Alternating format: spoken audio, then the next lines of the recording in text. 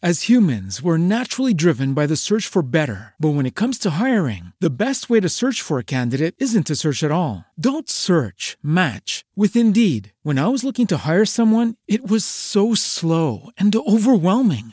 I wish I had used Indeed. If you need to hire, you need Indeed. Indeed is your matching and hiring platform with over 350 million global monthly visitors, according to Indeed data, and a matching engine that helps you find quality candidates fast. Ditch the busy work. Use Indeed for scheduling, screening, and messaging so you can connect with candidates faster. And Indeed doesn't just help you hire faster. 93% of employers agree Indeed delivers the highest quality matches compared to other job sites, according to a recent Indeed survey. And listeners of this show will get a $75 sponsored job credit to get your jobs more visibility at Indeed.com/podcast. That's Indeed.com/podcast. Terms and conditions apply. Episode 92, Money and Partners. Hey Chainers, welcome to another edition of Chain of Wealth. I'm your host, Dennis O'Brien. And I'm Katie Welsh. Katie, today's topic is quite an interesting one, and I think something where a lot of people have a disconnect, and that's money and partners. Not talking about us, I'm just saying in general. Oh, the irony. Yeah, so getting into bed financially with your partner, it's such a rough thing to think about because, you know, you hang out, you have fun, and you don't really think about it. And then it's like honeymoon phase. Yeah. Well, and then, you know, once you start talking about money, then you're kind of like, you're a little bit at least committed and involved. And you're also looking long term. Yeah. And it can be hard, especially if you have completely different views. What do you do? Yeah. Totally with you. It's a very challenging topic, and also, you know, like something else a lot of people struggle with as well is what happens if one person's got a huge amount of debt and the other person doesn't, you know? Well, I even think, what if one person has a huge amount of debt and doesn't think it's a problem? Or doesn't tell the other person. And the other person is like, that just sounds like a nightmare. And I think that's why like divorce rates and, you know, all kinds of unhappiness, it stems from money. And it's also something it shouldn't. It doesn't have to. Yeah, and it's also something that people don't talk about as well. You know, it's a very underspoken about topic. Well, and I think it's underspoken because people dread it. And they know that, you know, I think a lot of people have unhealthy relationships with money. So it's a tough subject to bring up. Yeah, no, it definitely is. All right, are you ready to dive right into today's podcast? Yeah. Awesome. Let's do it. Welcome to Chain of Wealth. Here's your host, Dennis, inspiring you to begin your journey of financial freedom.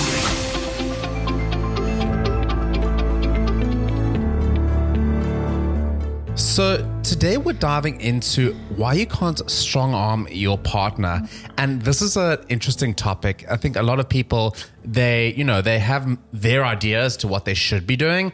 And you can't just take that approach when you're suddenly with someone else. Yeah, it's not my way or the highway. It's a team sport now. Yeah, if you're in a committed relationship and you want it to work, you have to compromise a little bit.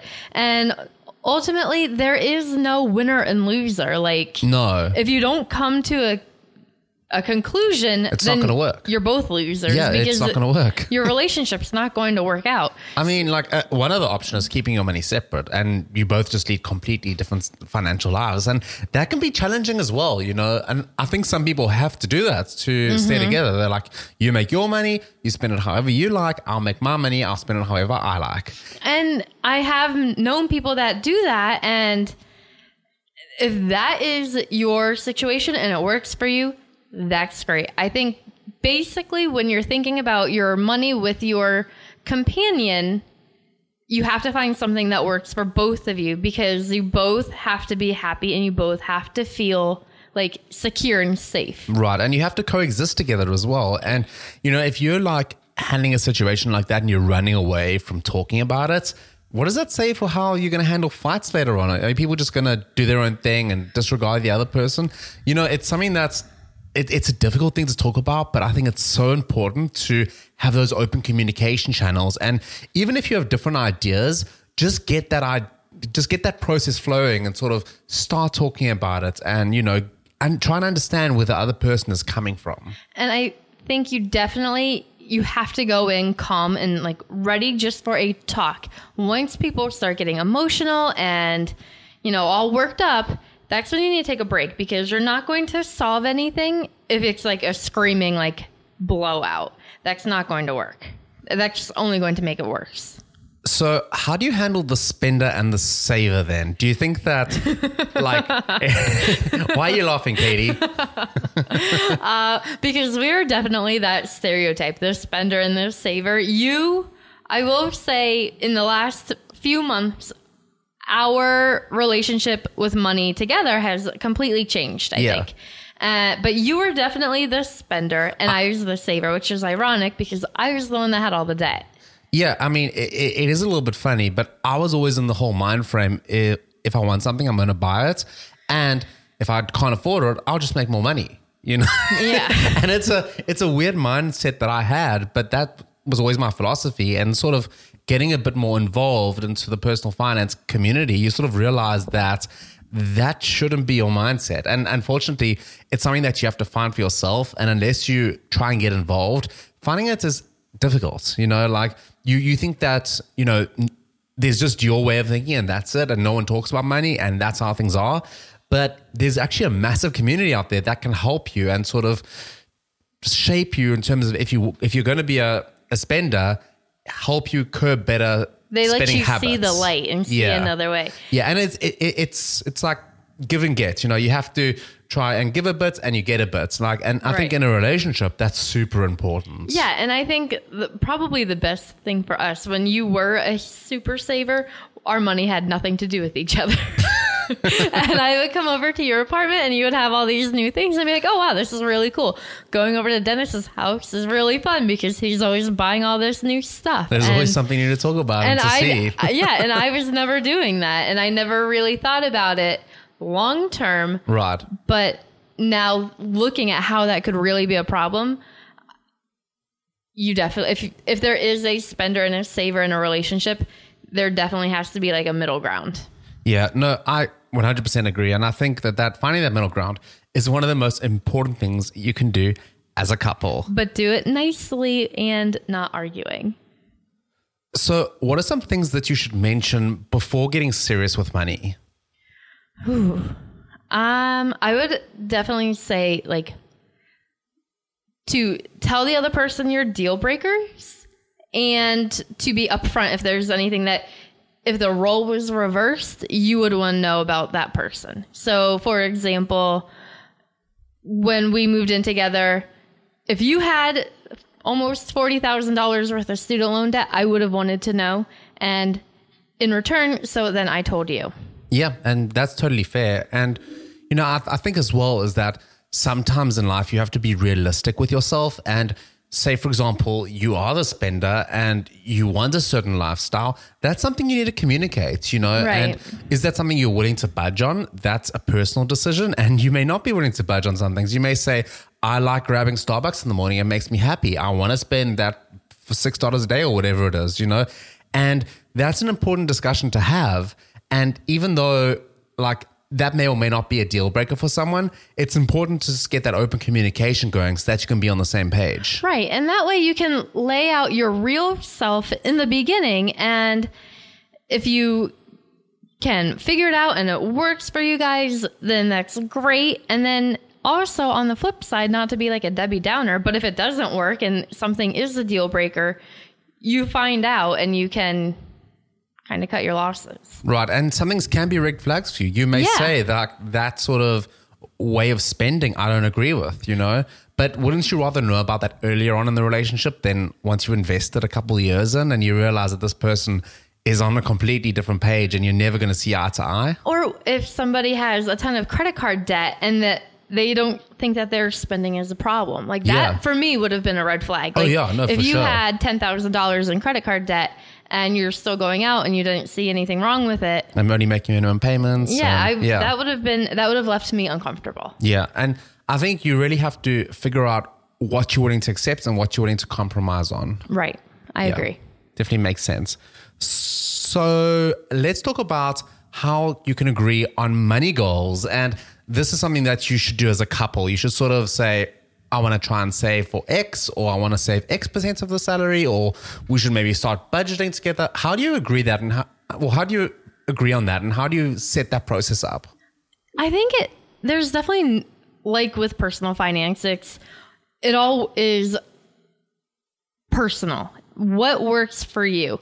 And I think that basically you need to sit down and think of long term. What are your goals? Like, are you trying to pay off debt? Are you trying to, pay for maybe a wedding? Or what do you see for your life? And then how can you kind of co-merge those two lives together? Is co-merge a word? I think co-merge is a word. Commingle? Commingle is a good word. Okay, commingle. This is a Money Minute giving English lessons. Yeah, no, I 100% agree. And, setting goals is like one of the most important things you can do just in general. So like if you haven't, or if you don't know the stat, like you are 800% more likely to achieve your goal if you write it down. Right. And, if you were to sit down with your partner and sort of say to them, these are my money goals. Let's write them down. Let's review them. That whole process can be super powerful. And it's funny, like we talk about looking at goals and stuff. We wrote down some goals for Chain of Wealth, the actual big podcast. And back in like January, we said our goal was to have 8,000 downloads, total downloads. We're now it's currently July, the time we were recording this. And we're now at over 80,000 downloads. So huge. It just goes to show like that power of reviewing your goals and coming back to them later. It's important for a number of reasons. Number one, you're accountable. Number two, it's really reassuring and it fires you up to achieve even bigger goals. Well, and it really, if you're creating financial goals as a couple, it's unifying. You are working towards something together and you can both get excited and you both get to celebrate when you get there and you both get to pick, okay, what's our new goal now that we've reached our original goal? What are we going to work towards now? And it just kind of keeps a little bit of spark alive. Yeah, no, I completely agree with you. So talking about goals, another important thing is deciding whether or not to commingle incomes. Ugh, this is a tough one. And this is a really tough one. Do you say this is our total household income? Do you have separate bank accounts? Do you have one combined bank account? Do you use similar credit cards? And that's it. It's a difficult strategy. And like there are pros and cons to either way, both right? ways, yeah. And like I said earlier, there is no wrong or right way to do this. Right. It's what makes you and your partner comfortable. And there's nothing wrong if you want to have separate bank accounts and then you put money into a pot where like regular bills and things are paid for, and then you have your own money. There's nothing wrong with that. And then if you are also comfortable with combining everything, if you are married, there's nothing wrong with that. I will say though, I definitely think you should be married before you combine anything. Like if you're dating or just like engaged or something, don't combine money. But if you are married and your marriage is going well, try it if you want. We were recently interviewed on the Countdown to FI podcast, and we spoke about this topic as well, in terms of like co-signing. And it's a massive thing. You're literally putting your name down and you're responsible for whatever the other person does. Exactly. So 100% and that's exactly agree with you. why I say that. Like if you're going to be combining things, definitely wait until marriage. Yeah, no, it's crucial and so important. Wow, Katie. So today we've really covered a ton of different topics. What is your biggest takeaway from today? I think it's really hard talking about money, just for everybody. People come from different backgrounds. They're raised differently with money. They have different relationships with money. And I think it's important to remember that first and foremost, you love the person you're talking to. Yeah. So you definitely don't want to say hurtful things. You don't want it to turn into a huge eruption of a fight and, then there are hurt feelings. And then because later the topic is going to come back up and there are going to be those hard feelings again. And it's just going to get harder and harder. Yeah. And the last thing you want as well is for someone to feel like they're not heard and they basically feel that what they think doesn't count.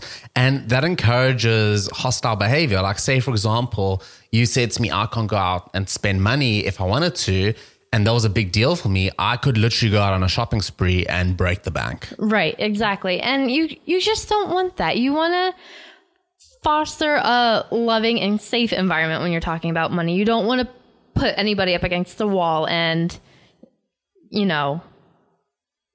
make it a make or break thing. Yeah, and I think at the end of the day, it's just money, like you need to have a good relationship with your partner and realize that things do cost money and it's okay to spend money as well. Like a lot of people that get stuck in the personal finance niche, they think that they can't spend any money, and that it's going to completely break their FIRE dreams and that they're not going to get anywhere. But realistically, you lead one life.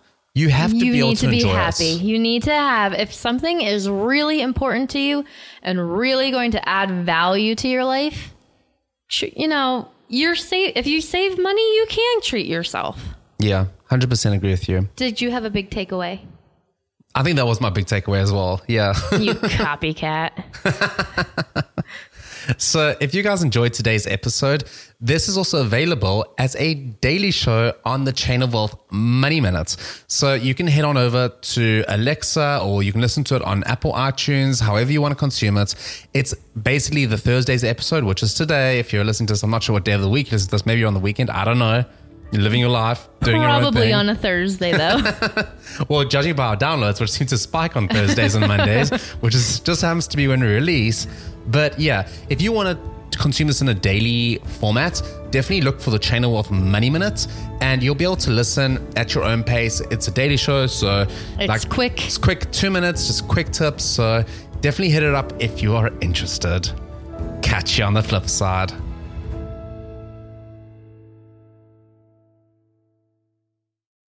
As humans, we're naturally driven by the search for better. But when it comes to hiring, the best way to search for a candidate isn't to search at all. Don't search, match with Indeed. When I was looking to hire someone, it was so slow and overwhelming. I wish I had used Indeed. If you need to hire, you need Indeed. Indeed is your matching and hiring platform with over 350 million global monthly visitors, according to Indeed data, and a matching engine that helps you find quality candidates fast. Ditch the busy work. Use Indeed for scheduling, screening, and messaging so you can connect with candidates faster. And Indeed doesn't just help you hire faster. 93% of employers agree Indeed delivers the highest quality matches compared to other job sites, according to a recent Indeed survey. And listeners of this show will get a $75 sponsored job credit to get your jobs more visibility at Indeed.com/podcast. That's Indeed.com/podcast. Terms and conditions apply.